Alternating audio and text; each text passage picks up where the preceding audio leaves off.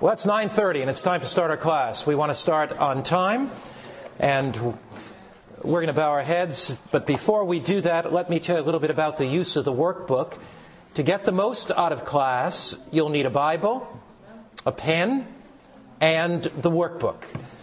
You'll also need a desk, and since you do not have one, the back of the person in front of you should work very nicely. So the idea is you balance your Bible on your knee.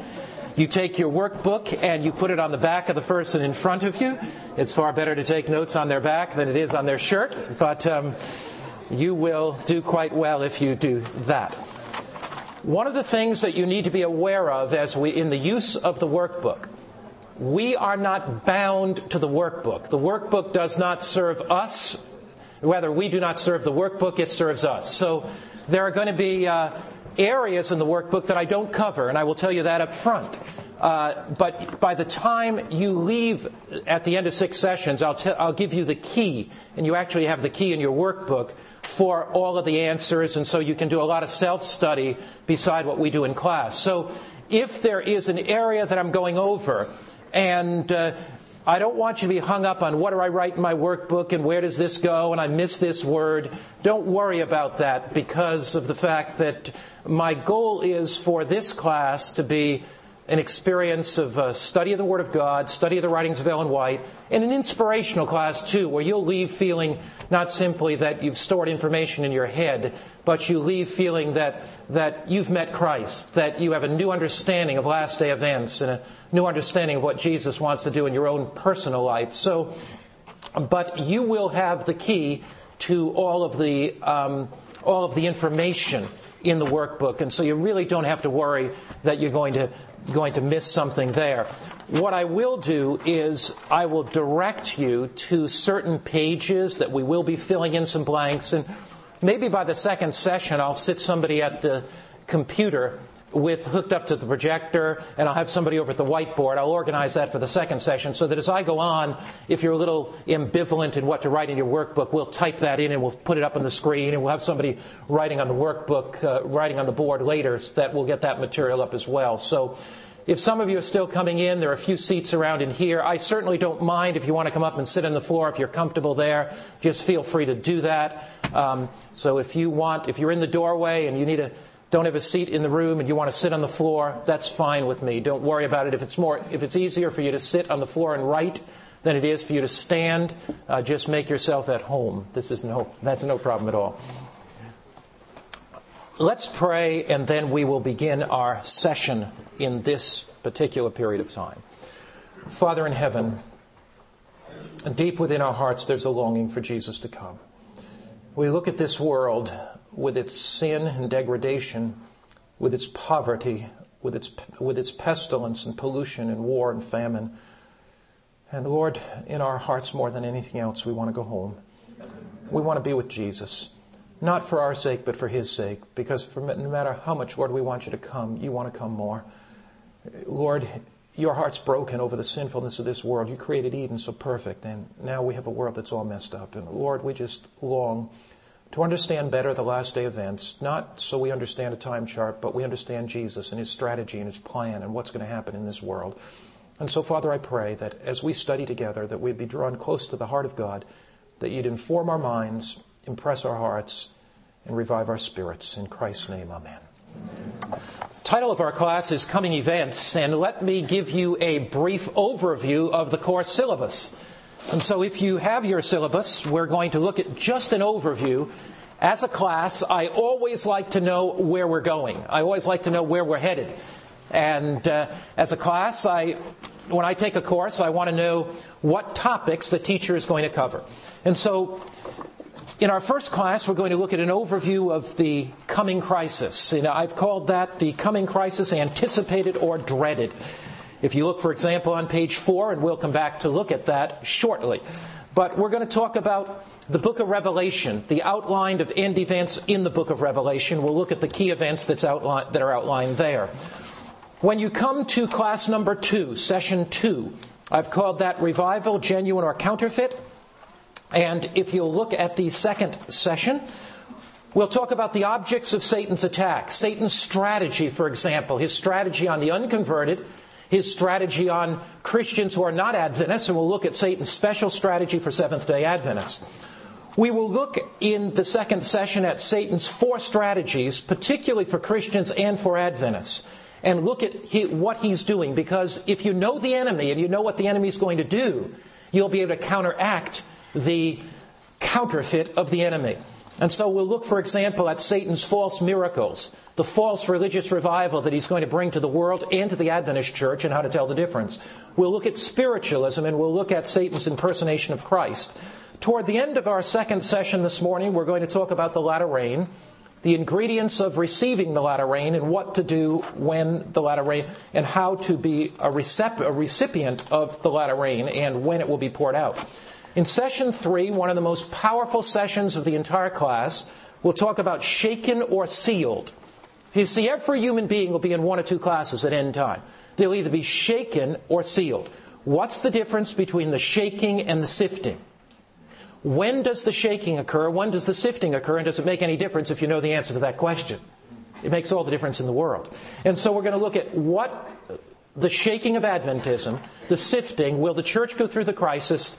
And we're going to look at God's methods of the shaking. You see that in class 3. 4 classes that'll be shaken out. And I'll take you back on a Bible study, and we'll look through Scripture at how people were early Christians and how they were shaken out at a time of persecution. We'll look, for example, at Demas and his life. We'll look at Judas and his life. And we'll look at Peter and a number of others who actually failed their Lord. We'll understand why.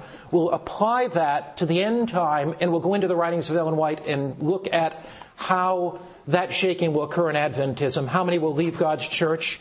What will cause the shaking, what's going to happen in our beloved church, and how we can be aware of all that, and how the church will ultimately triumph at the end.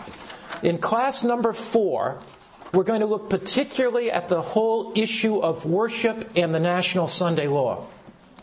We'll take a look at a misapprehension. Many Seventh-day Adventists, and even some Seventh-day Adventist pastors and Bible teachers, have the idea that a world leader will come on the scene, and that world leader will pass some kind of religious legislation. That's contrary both to the Bible and the writings of Ellen White. The national Sunday law does not come from the top, it comes from the bottom. It's something the people want. And the legislators yield to the popular demand because they want to get elected. And we're going to study that and how that's going to happen in each step of its build-up, both from the Bible and the writings of Ellen White.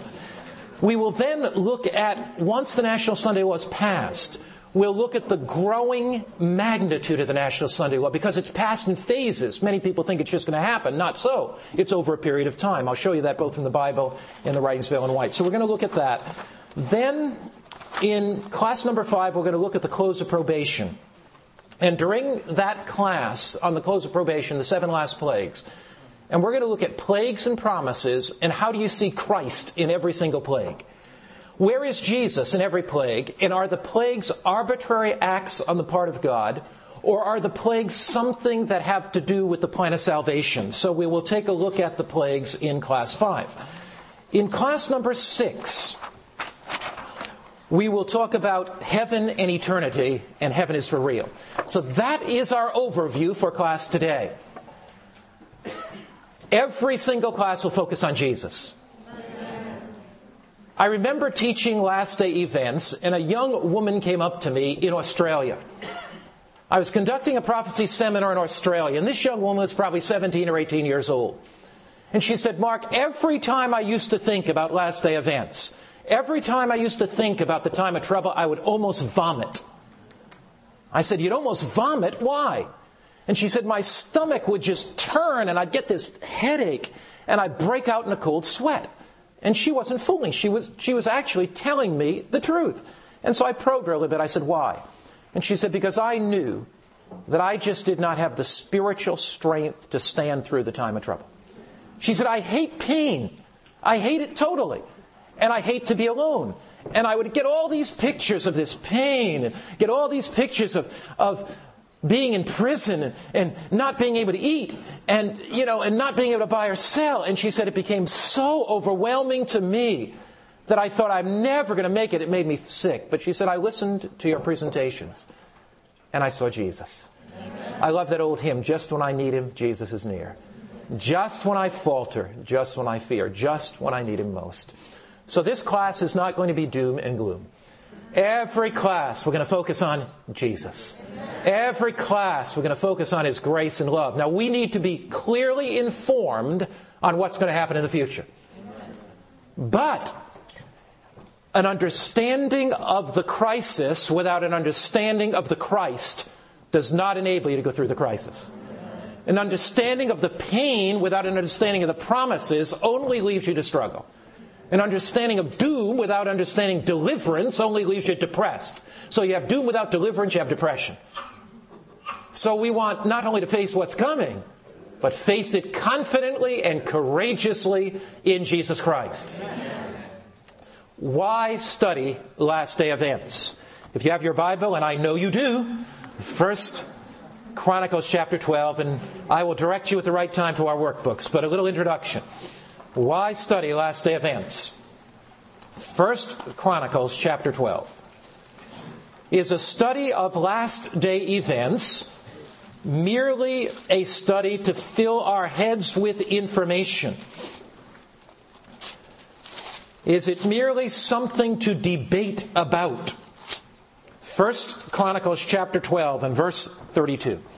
The Bible tells us about a special group of people living in the days of Israel. They were called the tribe of Issachar. 1 Chronicles chapter 12, verse 32. And of the children of Issachar, who had understanding of the times to know what Israel ought to do, their chiefs were 200, and all their brethren were at their command. Now this tribe was called the tribe of what? Issachar. And what did they have? Understanding of what? The times. Did their understanding of the times make any difference at all? What difference did understanding the times make? They knew what Israel ought to do. So understanding the time that we're living in, knowing that we're living in the last days of Earth's history, enables us to know what we ought to do. So there is a direct relationship between understanding the times and hearing the call of God to your heart to prepare for the coming of the Lord. So the children of Israel, of Issachar, understood the times and they knew what Israel ought to do. Romans chapter 13 and verse 11. Romans 13 and verse 11. And do this, knowing the time. Now, did we read about a group of people in the Old Testament that knew the time? What was their name? Issachar. And because they knew the time, what did they know? They knew what? They knew what to do, right? Because they knew the time. Now, Romans 13:11. And do this, knowing the time. Do these people know the time? What do they know? That now it is high time to wake out of sleep. This applies to everybody except you, because you're not sleeping. All those other people that didn't come to GYC, they're sleeping, right? All those churches you came from, they're sleeping, right? So this is really a good lesson to apply to somebody else, right? Right? Who are you going to apply this to? And do this, knowing the what? Time. It is high time for me to wake out of sleep. For now our salvation is nearer than when we first believed. I've had people say to me, Pastor Mark, you've been preaching the Adventist message for 40 years now. I mean, I know I don't look that old. What are you laughing for? 40 years I've been preaching about Jesus is coming. Seventh-day Adventist since 1844. I've talked about Jesus is coming. 163 years been preaching Jesus is coming. But He hasn't come. And I had a person say to me, a critic, Mark, don't we need to revise our theology? Because we've been preaching the coming of Christ for 163 years, and look at the generation after generation after generation that's disappointed that He has not come. Should we not revise our theology? And I said, look, I'm not real good at math. That wasn't my major, but I know this. If He didn't come in 1844, we're not 163 years further away from His coming. We're 163 years closer. So I'm not going to preach it with any less fervor if I'm 163 years closer than I was in 1844, right? We are not further from His coming than when Jesus was here 2,000 years ago. We are 2,000 years closer. And if we're 2,000 years closer, we must preach it with greater urgency. Please take your material and turn now.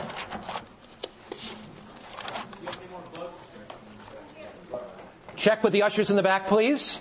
And so, one of you ushers, handle that for me, would you? Thank you so much. We're looking at the promise of Christ's return. You're looking there on page 4. Once in every 25 verses. Once in every 25 verses. Do you see where we are? If I start you right, you'll end right. So you're writing in. What's the word you're writing in? You've got it. Okay, that's all I need to do. One lesson and we're off. Once in every 25 verses in the New Testament discusses the second coming of Christ. One Bible scholar has counted at least 1,500 scriptural references to the second coming. So if Jesus, throughout Scripture, mentions the second coming of Christ 1,500 times, what do you think? I give our Lord credit for outlining the things in the Bible that are the most important. And if something comes there 1,500 times, it must be vitally important. Now, of all the books in the Bible, the book of Revelation outlines those events that will occur at end time. Revelation has been written for a generation that would live at the crisis of this close of this earth's history. Now, Revelation is not a book merely about signs and symbols and imagery. If you have your Bible, please take it and turn to Revelation chapter 1, verse 1. Revelation is not merely a book about beasts. It's a book about the Lamb of God. And in the book of Revelation, there are 7 contrasts. Now, you'll notice that I've always left some space to write. And if you want to write the 7 contrasts of Revelation, you can. It's not a place here. There's not a line for it. But here's the 7 contrasts in Revelation. And you can find a place for you in your notes. There'll be a blank page at every end of every chapter. You want to write it in your notes, you can. You can summarize the book of Revelation in 7 contrasts. And here are the contrasts in Revelation. First, there are 2 leaders in Revelation. The dragon and the lamb. In the book of Revelation, there are 2 signs. There is the seal of God and the mark of the beast. So in Revelation, there are 2 leaders, the lamb and the dragon. In Revelation, there are 2 signs, the seal of God and the mark of the beast. In Revelation, there are 2 cities, Babylon and Jerusalem. Do you have it? 2 leaders, 2 signs, 2 cities. In the book of Revelation, there are 2 women, the bride of Christ and the harlot woman. All of Revelation can be summarized in these 7 contrasts. You know, Revelation is a book of 7s, isn't it? 7 churches, 7 seals, 7 trumpets. But here are the contrasts in Revelation. 7 spirits before the throne of God. 2 leaders, the Lamb and the Dragon. 2 signs, the seal and the mark. 2 cities, Babylon and Jerusalem. 2 women, the bride of Christ and the harlot woman. 2 harvests. 2 harvests. Golden grain and gory grapes. Golden grain, the harvest of God, a people who reflect His image and are ready for His coming. Gory grapes, those tread out in the winepress of His wrath, the saved and the lost. That's to the 2 harvests. 2 spirits in Revelation. 2 spirits. The Holy Spirit and the spirit of demons. And as we'll study in our class, both spirits work miracles.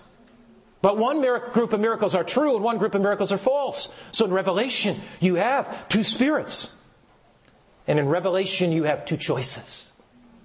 He that is righteous, let him be righteous still. He that is holy, let him be holy still. He that is unholy, let him be unholy still. So you have the righteous and the unrighteous. Or the holy and the unholy, however you want to put it. So there are 2 choices. In the book of Revelation, every person at end time will be in one of those 2 classes. At end time, every human being will either line up with the lamb or the dragon. They will be under the banner of one of 2 leaders. At end time, every human being will either receive the seal of God or the mark of the beast. At end time, every human being will either be part of Babylon, the city of religious confusion, or they'll be part of Jerusalem, the city of truth. at end time.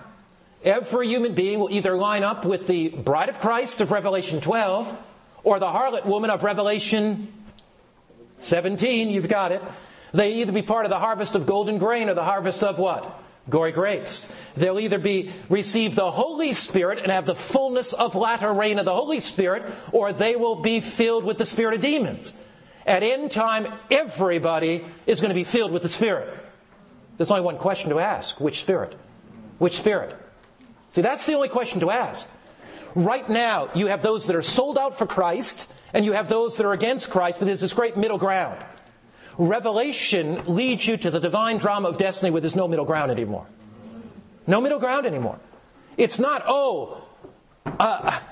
I'm not going to be filled with the latter rain, but I'll just be some kind of nominal Christian. No, every human being at end time is either going to be filled with the latter rain Holy Spirit power, or they're going to be filled with demonic spirits. Do we see the crisis intensifying today? The crisis is intensifying. The crescendo is building. And at end time, every human being will make one of two choices. Now back to your workbook. Revelation has two great objectives. Revelation has two great objectives, and you will notice them here. Revelation's objectives are, number one, to reveal the plans of God. Number two, to unmask the plans of Satan. So, when you look at Revelation, it is to reveal the plans of God and to unmask the plans of Satan. Revelation is God's end-time war strategy. Every good general in a war has a war strategy. And so Revelation reveals God's end-time war strategy. It reveals what God is going to do at end time. Now, looking at page 5 top, there are two areas of focus in this coming events seminar. There are two specific areas. We're going to look at a general outline of end events. So you might just want to write there, end time events outline. So we're going to look at this outline of end time events. You're going to see that. Particularly today, I'm going to take you through the general outline of end events. Then, the second area of emphasis is Christ in the crisis. So we're looking at an outline of end events and Christ in the crisis. The heart of the book of Revelation is the 14th chapter. And we'll be looking at this general outline of end events and Christ in the crisis. If you have your Bible, I'll walk you through the events that are coming between now and the coming of Jesus. We are first going to look at this in the Bible, and then I will support it in the writings of God's last day prophet, Ellen White. Now, I have no apology to make at all using the writings of Ellen White. Amen. Seventh-day Adventists base all of their doctrines on the Bible. Amen. Every single thing we teach is based on Scripture. Amen. The concept of the shaking and the sifting is biblical. The concept of the latter rain is biblical. The concept of the coming time of trouble, as I'll show you, is biblical. Adventists are a Bible-based believing people. Amen. But it's like this. If I am on a boat that's just made its trip across the Atlantic, and I'm coming into harbor, and there are jagged rocks in the harbor, and there's fog in the harbor, and I have been following the map, and the map, the Bible, will get me through the harbor, but my best friend is a pilot who sends me his chief navigator to board my vessel to help me follow the map more clearly to get me through the harbor at the end of my journey in the fog. I am not going to say to my best friend, too bad, I'm going to journey myself, I'm going to read the map. I'm going to say, thank you, friend, because you sent me a navigator to help me to understand the map to get through the fog so I don't hit the rocks at end time. The gift of prophecy The spirit of prophecy is a gift from Jesus. Amen. And when Jesus sends His church, an end-time navigator, to help me to understand the map more clearly during the foggy times of the end, I am not going to reject a gift from Jesus and think that my wisdom is sufficient. I thank God for the gift of prophecy and the end-time gift of the Spirit. So we'll use the Bible and the gift of prophecy. Now let's go to Revelation 14. Revelation 14, we begin with verse 6.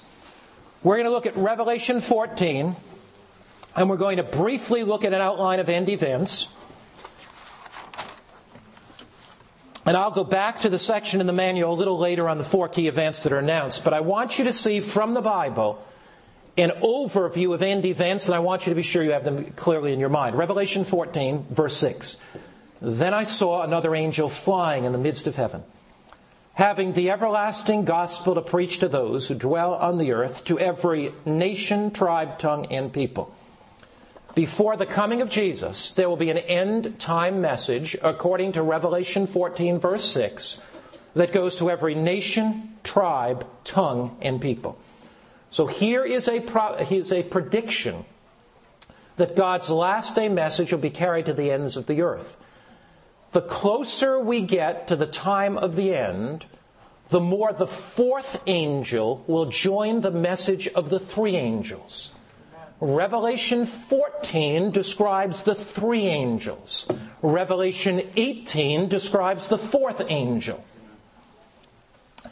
And after these things, now, when you read after these things, what is your first question? You got it. What things? What things is the after these things referring to? The after these things is referring to Revelation 17, when the woman rides on the scarlet-colored beast and church and state unite. Now, are you getting the picture? Revelation 14:6 describes the gospel going to the ends of the earth. Are you with me? It also describes a great crisis, as we shall see. As that crisis develops, according to Revelation 17, church and state unite. Unusual power from beneath calls for extraordinary power from above.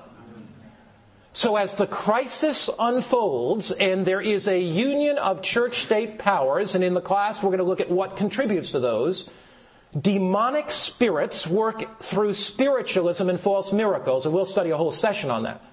When that begins to happen, and as these end events begin to develop, the gospel which has been preached throughout the world has added impetus and added power.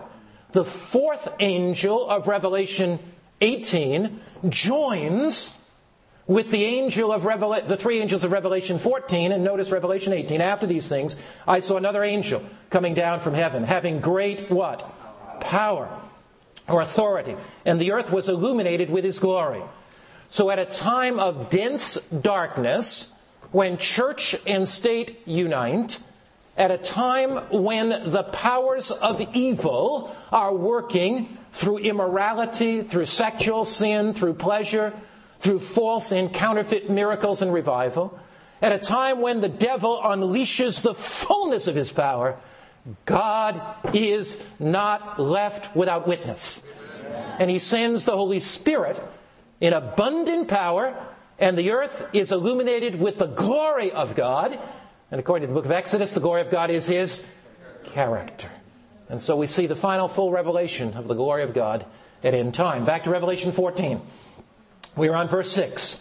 Then I saw another angel flying in the midst of heaven, having the everlasting gospel to preach to those that dwell on the earth, to every nation, every tribe, every tongue, and every people. It is incredibly exciting to sense that indeed the gospel will go to every nation, every tongue, and every people. It's incredibly exciting to recognize that no corner of the earth is going to be left without the proclamation of the gospel. One thing about young people is they're idealistic. You don't want to give your life to something that's going to be like a candle and flicker and be blown out at the end. You want to give your life to something that's big, something that's grand, something that's unusual. You don't want to waste your energy wading in kiddies' wading pools, picking up pennies when you can be diving for pearls. You wouldn't want to be climbing anthills when you can climb the Himalayas. See?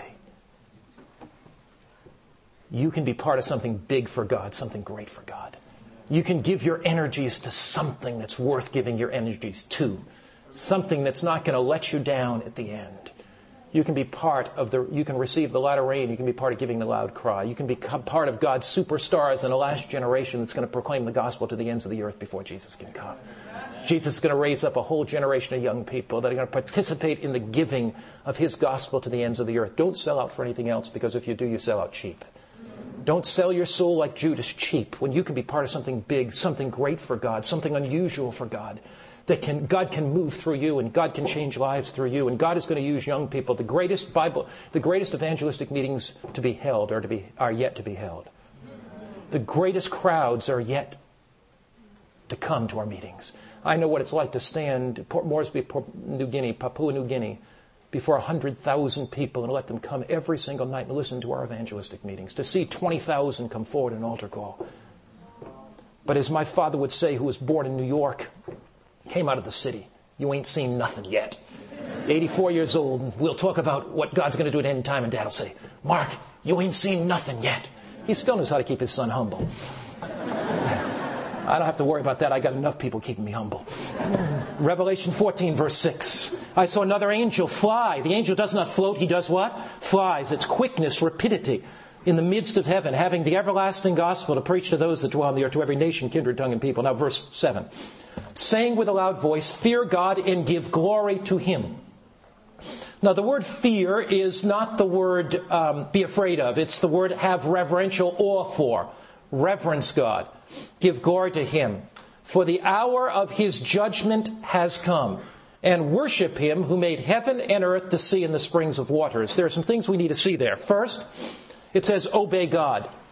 At a time of moral relativism, at a time when the prevailing thought pattern is there is no objective standard for truth. You have your truth, I have my truth, you leave me alone and I'll leave you alone. Whatever you believe is okay to believe. There is still a message calling men and women back to fear God. Amen. God still says, I'm the supreme authority, not the self in your heart. It is not the emergence of the self. It is prostrating us before God in humble submission, accepting His authority on our lives. The gospel of the New Testament, and certainly the gospel of Seventh-day Adventists, and certainly the teachings of Revelation, is 1,000,000 miles from the health, wealth, and prosperity gospel so prevalent today. It is not an egocentric gospel. It's a gospel that is not focused on who I am, but focused on who He is.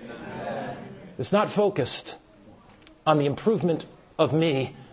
It's focused on the submission to Him. And if in my giving glory to Him, He blesses my life with wealth and health, that's up to Him. But if my lot is one of poverty and sickness, that's up to Him too.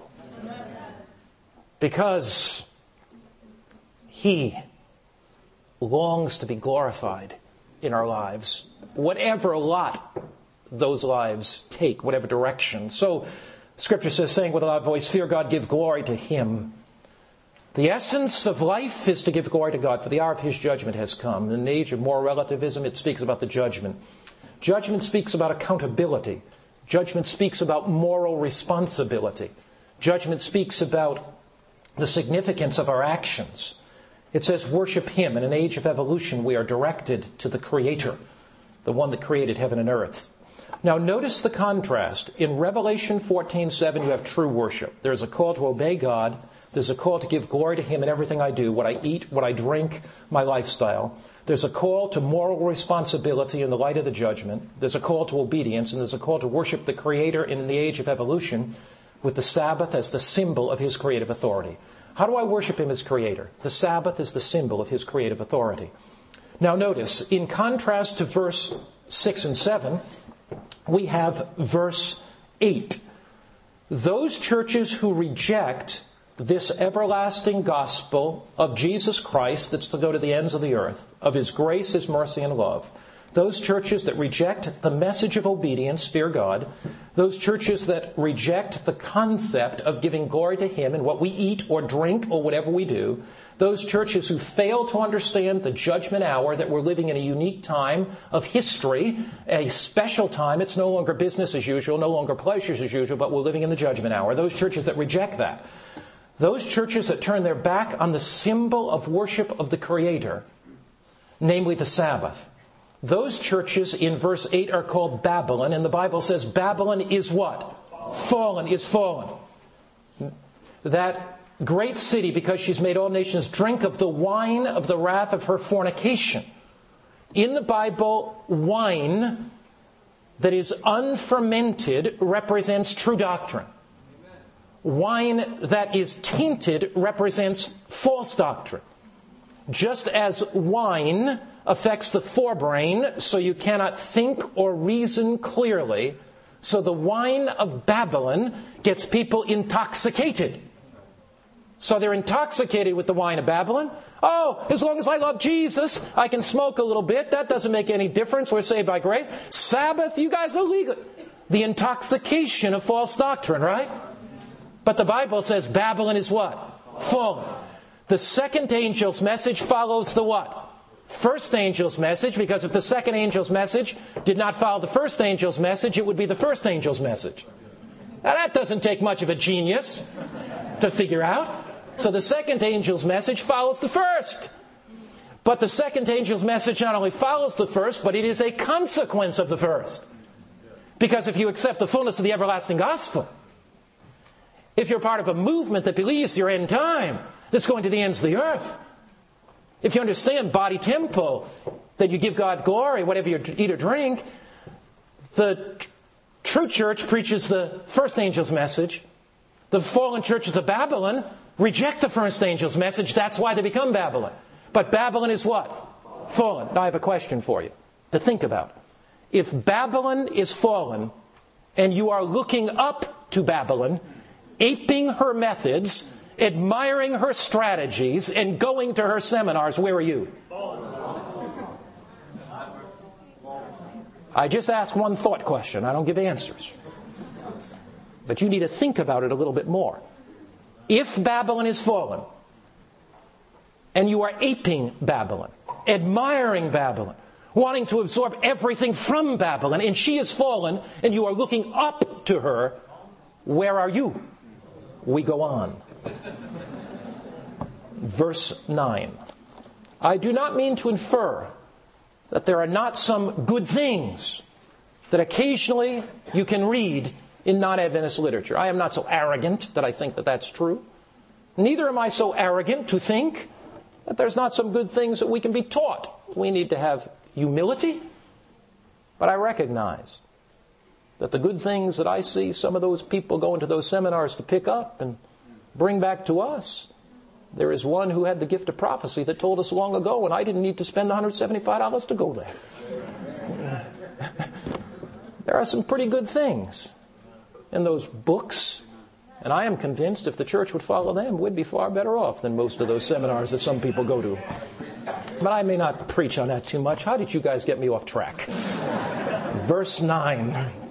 Then a third angel followed them, saying with a loud voice, if anyone worships the beast. Verse 7 says to do what? Verse 7 says what? Worship what? The Creator. Verse 9 says do not worship what? The beast. Now what happens to those who worship the beast? It says he'll drink of the wine of the wrath of God. Now what is the wine of the wrath of God? Revelation 15 verse 1. Then I saw another sign in heaven, great and marvelous, 7 angels having the 7 last plagues, for in them the wrath of God is complete. So what's the wrath of God? 7 last. So is the wrath of God the anger of God? Not at all. The wrath of God has to do with the judgments of God. So the wrath of God are the judgments of God against sin. Are you beginning to get an emergent picture? The gospel, Revelation 14 verse 6, is to go to the ends of the earth. As the gospel goes to the ends of the earth, there will be a reaction for or against the gospel. The unique aspects of the gospel will go to the ends of the earth. A call to obey God, a call to be ready for Christ's coming in the judgment hour, a call to worship the Creator. Churches that reject that become Babylon. Most of God's people today, as we'll study later, are still in Babylon. And God is calling them out of Babylon. The devil, seeing the message of Revelation 14:6 going rapidly to the ends of the earth, comes at it with a counterfeit revival. He comes at it with signs and wonders and miracles. So you have two things happening simultaneously. The mighty working of the Holy Spirit and the marvelous working of demons. As this comes to a crescendo in time, as we'll see, all hell breaks loose on earth. Natural disasters, economic disasters, war, conflict, strife. We study that more next time. In the midst of all this, the honest in heart are brought to the surface. And the mighty latter rain power comes with the loud cry. When every human being has an opportunity to be fully sold out for Christ or against Christ, human probation closes and the 7 last plagues are poured out. That's the story of Revelation 14, 15, 16, 17, and 18. That's the summary. Now notice verse 12 of Revelation 14. Revelation 14:7 is worship the Creator. Revelation 14 and verse 8 is Babylon is fallen because she's turned from true worship. Revelation 14:9 is don't worship the beast. Revelation 14:12. Here is the patience of the saints. Here are those that keep the commandments of God and the faith of Jesus.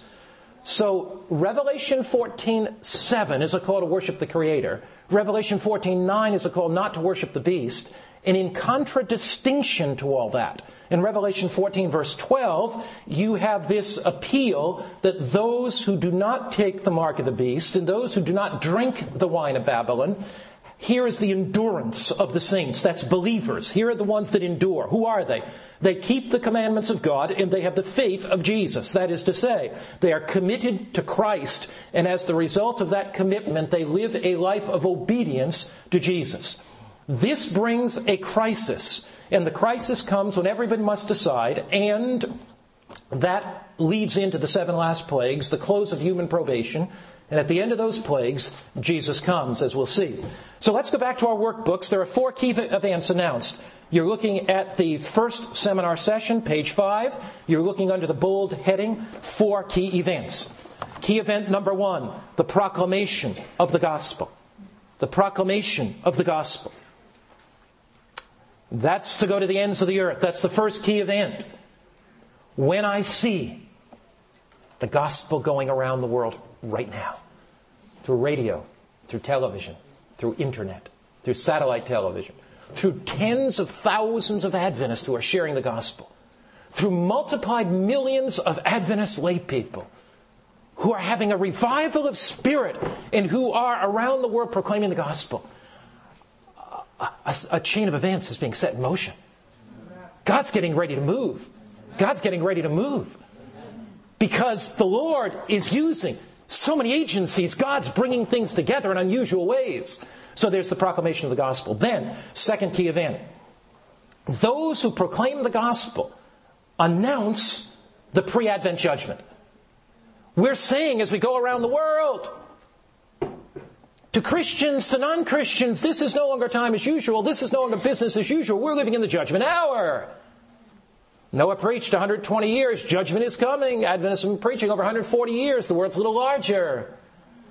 And so, we're living at end time. Announcement of the judgment. Fourth key event in Revelation 14:7. Oh, third. Thank you. Third. There's a call to worship the Creator. There's a call to worship the Creator. Seventh-day Adventists call men and women back to worshiping the Creator God. We do not believe we evolved from fortuitous chance and that we are a genetic biological accident. We don't believe that we are simply a collection of chemical molecules that exist because the right combinations of genes and chromosomes came together. You were formed in the mind of God before you were conceived in the womb of your mother. And a loving God formed you and shaped you and fashioned you. You're not a biological accident. You're not simply skin covering bone. You have purpose and meaning and direction in your life. And at an age of evolution, when people have lost hope and meaning and purpose in their life, because if all I am is skin and bones, where does life have purpose? Where does it have meaning? If the grave is the end, and I'm simply an enlarged species of animal creation, if I am simply an intelligent ape, if that's all I am, an ape, yes, but more intelligent a little bit. If I've got a little bit more evolutionary process in the neurons of this thing called the brain than an ape. If there's no conscience, if there's no reason, if there's no judgment, if I'm just a biological animal, and if my only hope is a dark hole in the ground, and if death is a long night without a morning, then the survival of the fittest is an adequate philosophical approach to life. And if all I am is an intelligent ape, then I better squeeze out as much pleasure as I can for the next 75 years or 80 years or 60 years, whatever it is. But if I'm created in the image of God, if the purpose of life is to glorify Him, and if one day I can live with Him in a land where there is no sickness, suffering, and death for all eternity, that gives life meaning. That gives life focus. That gives life hope. The message of Sabbath, leading the world back to a Creator, is the answer to the problem of low self-esteem. It's the answer to the problem of purposelessness and meaninglessness. Talk about the postmodern mind. God knew what He was doing when He crafted the Adventist message to philosophically tailor it to meet the minds of a generation that have lost hope. The three angels' message is not some antiquated 19th century mentality that was developed by a bunch of bearded old fuddy-dudds. The three angels' message was crafted by God, given to intellectual Adventist pioneers. It becomes more relevant every generation that passes by. Every generation that passes by, the Adventist message is more relevant. When communism fell, I was invited to come to Shakesvara University. Shakesvara University is one of the most secular, godless universities in the world. It was in the country of Hungary. Intelligent intellectuals. And they said to me, "Pastor, you come there." The president of the university invited me to come. He said, "You're going to give a lecture on astronomy." I don't know much about astronomy. I had one lecture on astronomy. I took a class on astronomy in college, but he said, "This is what we're going to do. You speak on astronomy for 1 hour. Then we're going to have an atheist speak on astronomy for an hour. And then the questions are going to come from the students." And I said, "Mr. President, that's a wonderful idea. I'm happy to accept the invitation. But you let your atheist astronomer speak first, since I'm your guest, and let me speak second." I mean, I may be a preacher, but I'm not that stupid. Because I knew that I may not know a lot, but I know how to ask a lot of good questions. And I want to ask questions about his lecture. I don't want him asking too many questions about mine. So I went to the university, got there, and the university professor said to me, he said, "Now, Mr. Finley, we got a problem here." I said, "What's the problem?" He said, "The other university professor is supposed to lecture first. He had to be called away. He's not here to lecture today." I said, "Praise the Lord. I've been praying." I don't know if the rapture took place or not, but man, I've been praying that guy would be gone, rapture. So I said, "No problem at all. Just let me speak for 2 hours." I spoke for 2 hours on the existence of God, the philosophical, psychological evidence for the Creator God. At the end of the lecture, we had questions and answered. Faculty was sitting over on this side, and the students were sitting here. I had talked about creation and the marvel of the stars and the Creator God and how that answers the great philosophical questions of life, because I knew they could debate me on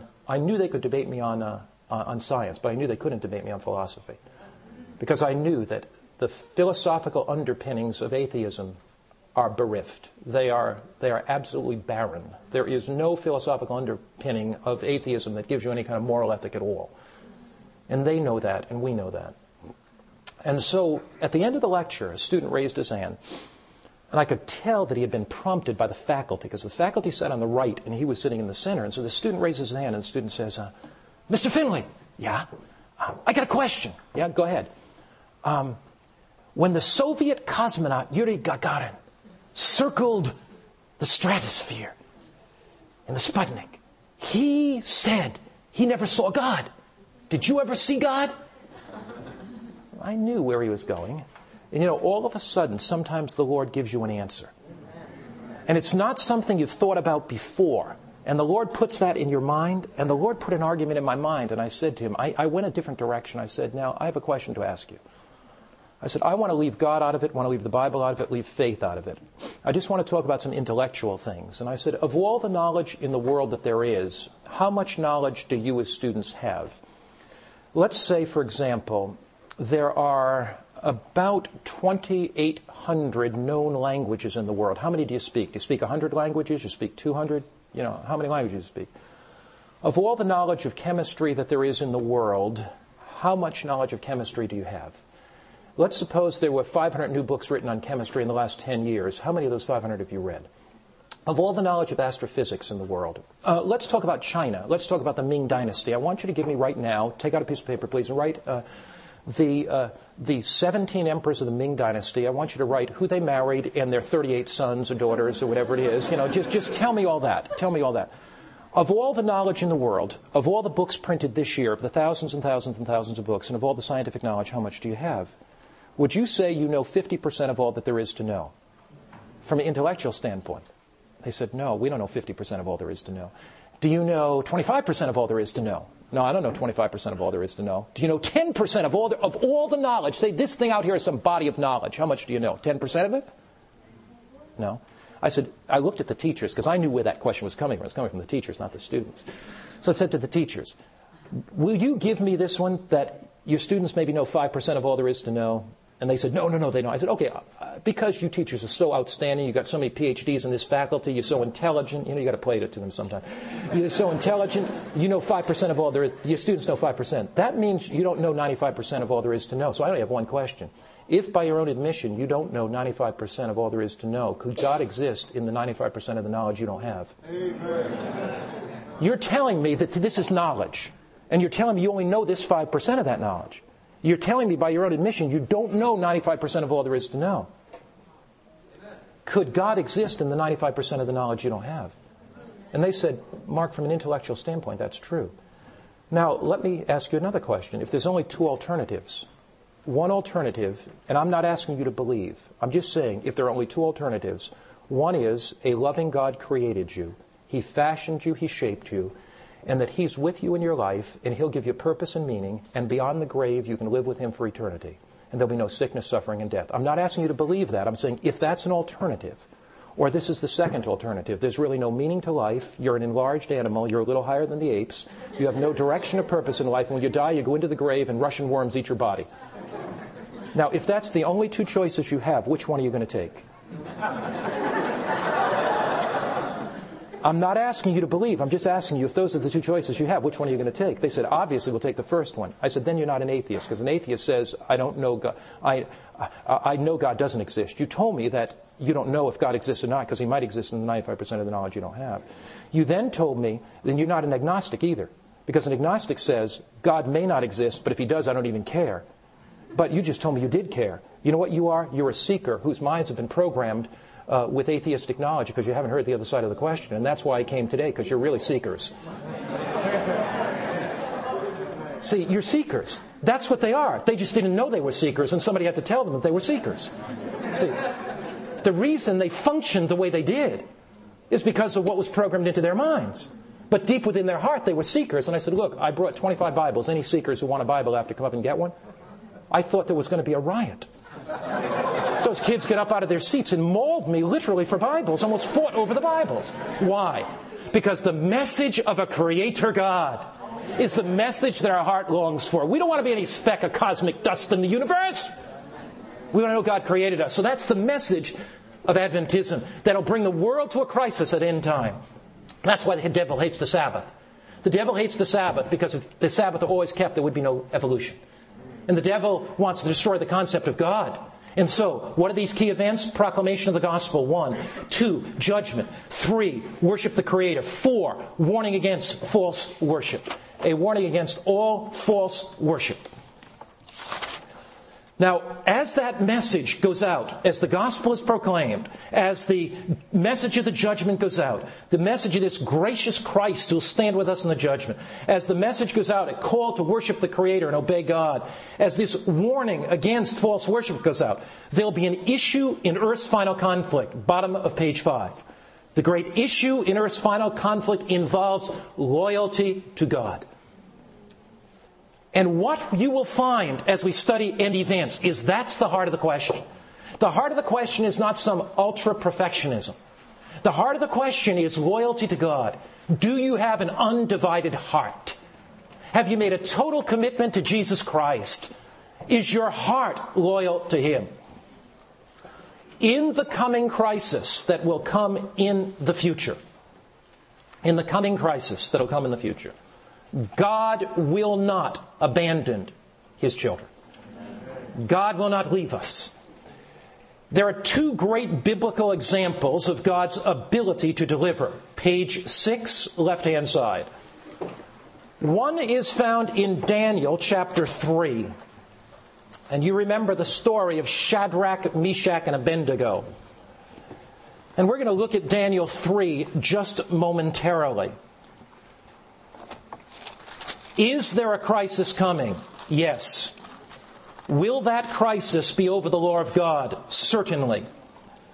Will there be a time of trouble beyond any time of trouble? Most definitely. Will God leave His children during that time? Certainly not. Certainly not. If you look at Daniel chapter 3, there is a distinct parallel between Daniel chapter 3 and Revelation chapter 13. Let's look at the parallels. In Daniel 3, there is a universal world leader, correct? In Revelation 13, there is a universal world leader. Who's the universal world leader in Daniel 3? Who is that? Nebuchadnezzar. Who is the universal world leader in Revelation 13? Beast power. The beast power at end time. Okay, so you have the contrast. Daniel chapter 3, there is a counterfeit image. If you look at Daniel chapter 3, verse 1. Nebuchadnezzar the king made an image of gold. This image of gold was a counterfeit to the image of Daniel chapter 2. Because in Daniel 2, you have the head of gold, breast and arms of silver, thighs of brass, legs of iron, feet of iron and clay. God says, this is my description of history, Babylon, Medo Persia, Greece, Rome, in Daniel 2. Daniel 3, Nebuchadnezzar, arrogant, proud, sets up this image of all gold because he doesn't like God's idea that another nation is going to follow Babylon. What are the dimensions of the image in Daniel 3? 60 and 6. Something beginning to strike in your mind? Counterfeit world leader, Daniel 3. Counterfeit world leader, Revelation 13. False image, Daniel 3. False image, Revelation 13. Dimensions 60 and 6. 6 is a symbol always of imperfection. 666. 3 sixes. Why 3? Trinity, dragon, beast, and false prophet. Are you with me? So 666 is more than vicarious filii Dei. That's the external manifestation of that. But there's a lot deeper in it than that. So if you look at the triple sixes in the book of Revelation, you have the Father, Son, and the Holy Spirit, right?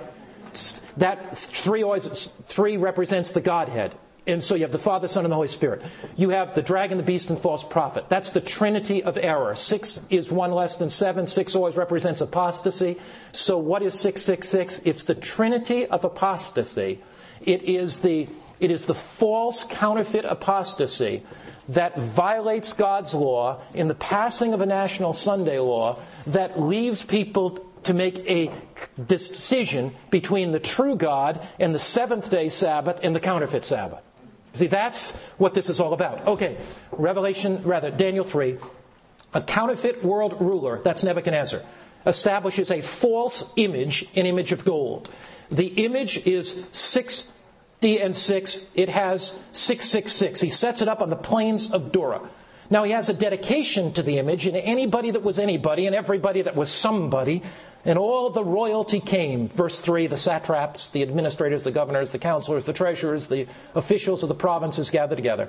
They dedicate the image to the king that he sets up. Now the king passes a decree that anybody that will not bow down would be killed.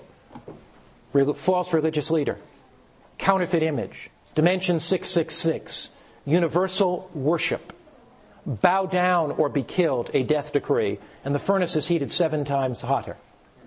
Revelation chapter 13, counterfeit world leader, the beast's power, establishes an image to that beast's power, the idol, false day of worship. The issue in Daniel 3 is the second commandment. Don't bow down and worship any fallen image. So the second commandment becomes an external manifestation. It becomes a test question. Revelation 13, the fourth commandment, becomes the test question. And so in both instances, you have the counterfeit world leader. In both instances, you have the false image. In both instances, you have the command to worship. In both instances, you have the universal death decree. Both instances, God's people are persecuted and oppressed. And Shadrach, Meshach, and Abednego, this is wonderful, this is wonderful. Daniel chapter 3, you're looking at it there. Verse 19, then Nebuchadnezzar is full of fury, and the expression on his face changed. Here in the end time, political leaders full of fury, we've got to do something. Shadrach, Meshach, and Abednego are troubling the nation. Those Bible-believing Adventist Christians troubling the nation. Notice it says, he commanded certain mighty men of valor who were in the army to bind them. That is a form of imprisonment. They are bound. Shadrach, Meshach, and Abednego. He cast them into the burning fiery furnace. Then these men were bound in their coats, their trousers, their turbans. They're bound. They are constricted. They are thrown into the furnace. Notice, therefore, because the king's commandment was urgent and the furnace exceedingly hot, the flame of fire killed those men that threw them in. The only people that died that day were the persecutors, not the ones being persecuted. 23. These 3 men, Shadrach, Meshach, and Abednego, fell down bound in the midst of the fire. Verse 24. King Nebuchadnezzar was astonished. He arose and made haste and said, did we not cast 3 men bound into the midst of the fire? They answered, and he said, I see 4 men loose. We cast them in bound, but now they are what? Loose. The only things the flames did were burn up the ties that bound them to earth. So in the fiery trial that's coming, as we lift up our hearts in faith, the only thing the trial does is purify our faith so we long for heaven more. The trial does not destroy us. It burns up and consumes all those things that bind us to this earth. Then he says, verse 25, look, he answered, I see 4 men loose walking in the midst of the fire, and they were not hurt. And the form of the 4th is like the Son of God. In the midst of the flames, he was there. 'Tis so sweet to trust in who? Jesus. Just to take him at his word. Shadrach, Meshach, and Abednego in prison were delivered by the mighty power of the living God. Christ did not leave them in their flames. He leapt into the flames and put the asbestos coat of his righteousness around them to protect them. When Peter was in prison, God did not leave him. He leapt into the flames. He leapt into that prison and unlocked the prison house. I love that old hymn, don't you? 'Tis so sweet to trust in Jesus. There's something about those old hymns. Just to take him at his word. Just to say. Let's sing it together. Can you sing it? Who can start it? 'Tis so sweet to trust in Jesus. Can somebody start that? Sweet to trust in Jesus, just to take him at his word, just to rest upon his promise, just to sow the saith the Lord. Jesus, Jesus, how I trust him, how I proved him o'er and o'er. Jesus, Jesus, precious Jesus, oh, for grace to trust him more. A great, great crisis is coming. Great crisis. But Jesus is sufficient for that crisis. Amen. Without Jesus, there is no way that you're going to make it through. You are not wise enough for the devil. He'll outsmart you every time. You're not strong enough for the devil. He's got temptations prepared for you. that are more powerful than he's ever used in past history except on Jesus. The end-time generation of youth will face temptations that have been brewed in the laboratory of hell. Amen. That have never, ever been used before with that power except in Jesus' life. Amen. There is no way that you're going to make it through those temptations without Jesus. Amen. All of your human power and all of your human strength and all of your human wisdom. But my dear friend, there is no way you're going to be lost with Jesus. Amen. Jesus has never lost a battle with Satan yet. Jesus has never lost in the temptations with Satan yet. In simple faith and in simple trust, we can have absolute confidence that like he did with Shadrach, Meshach, and Abednego, he'll protect us in the flames. Like he did with Peter, he'll deliver those prison doors.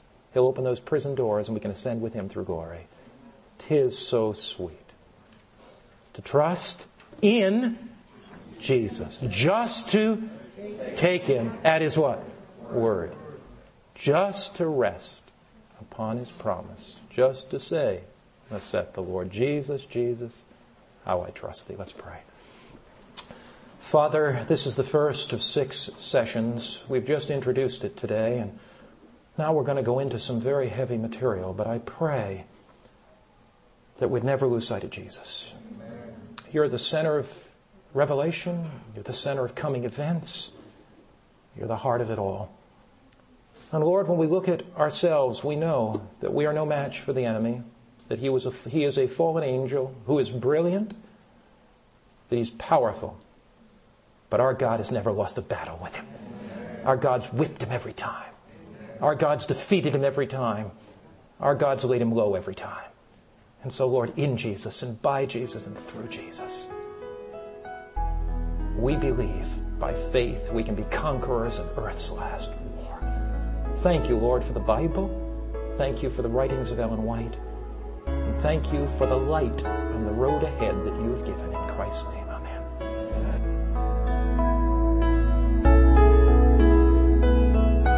This media was produced by Audioverse and Hope Media Ministry for GYC, Generation of Youth for Christ. If you would like to listen to more great media like this presentation, or if you would like to learn more about GYC, please visit www.gycweb.org. You can also find great witnessing media at www.audioverse.org and at www.hopevideo.com.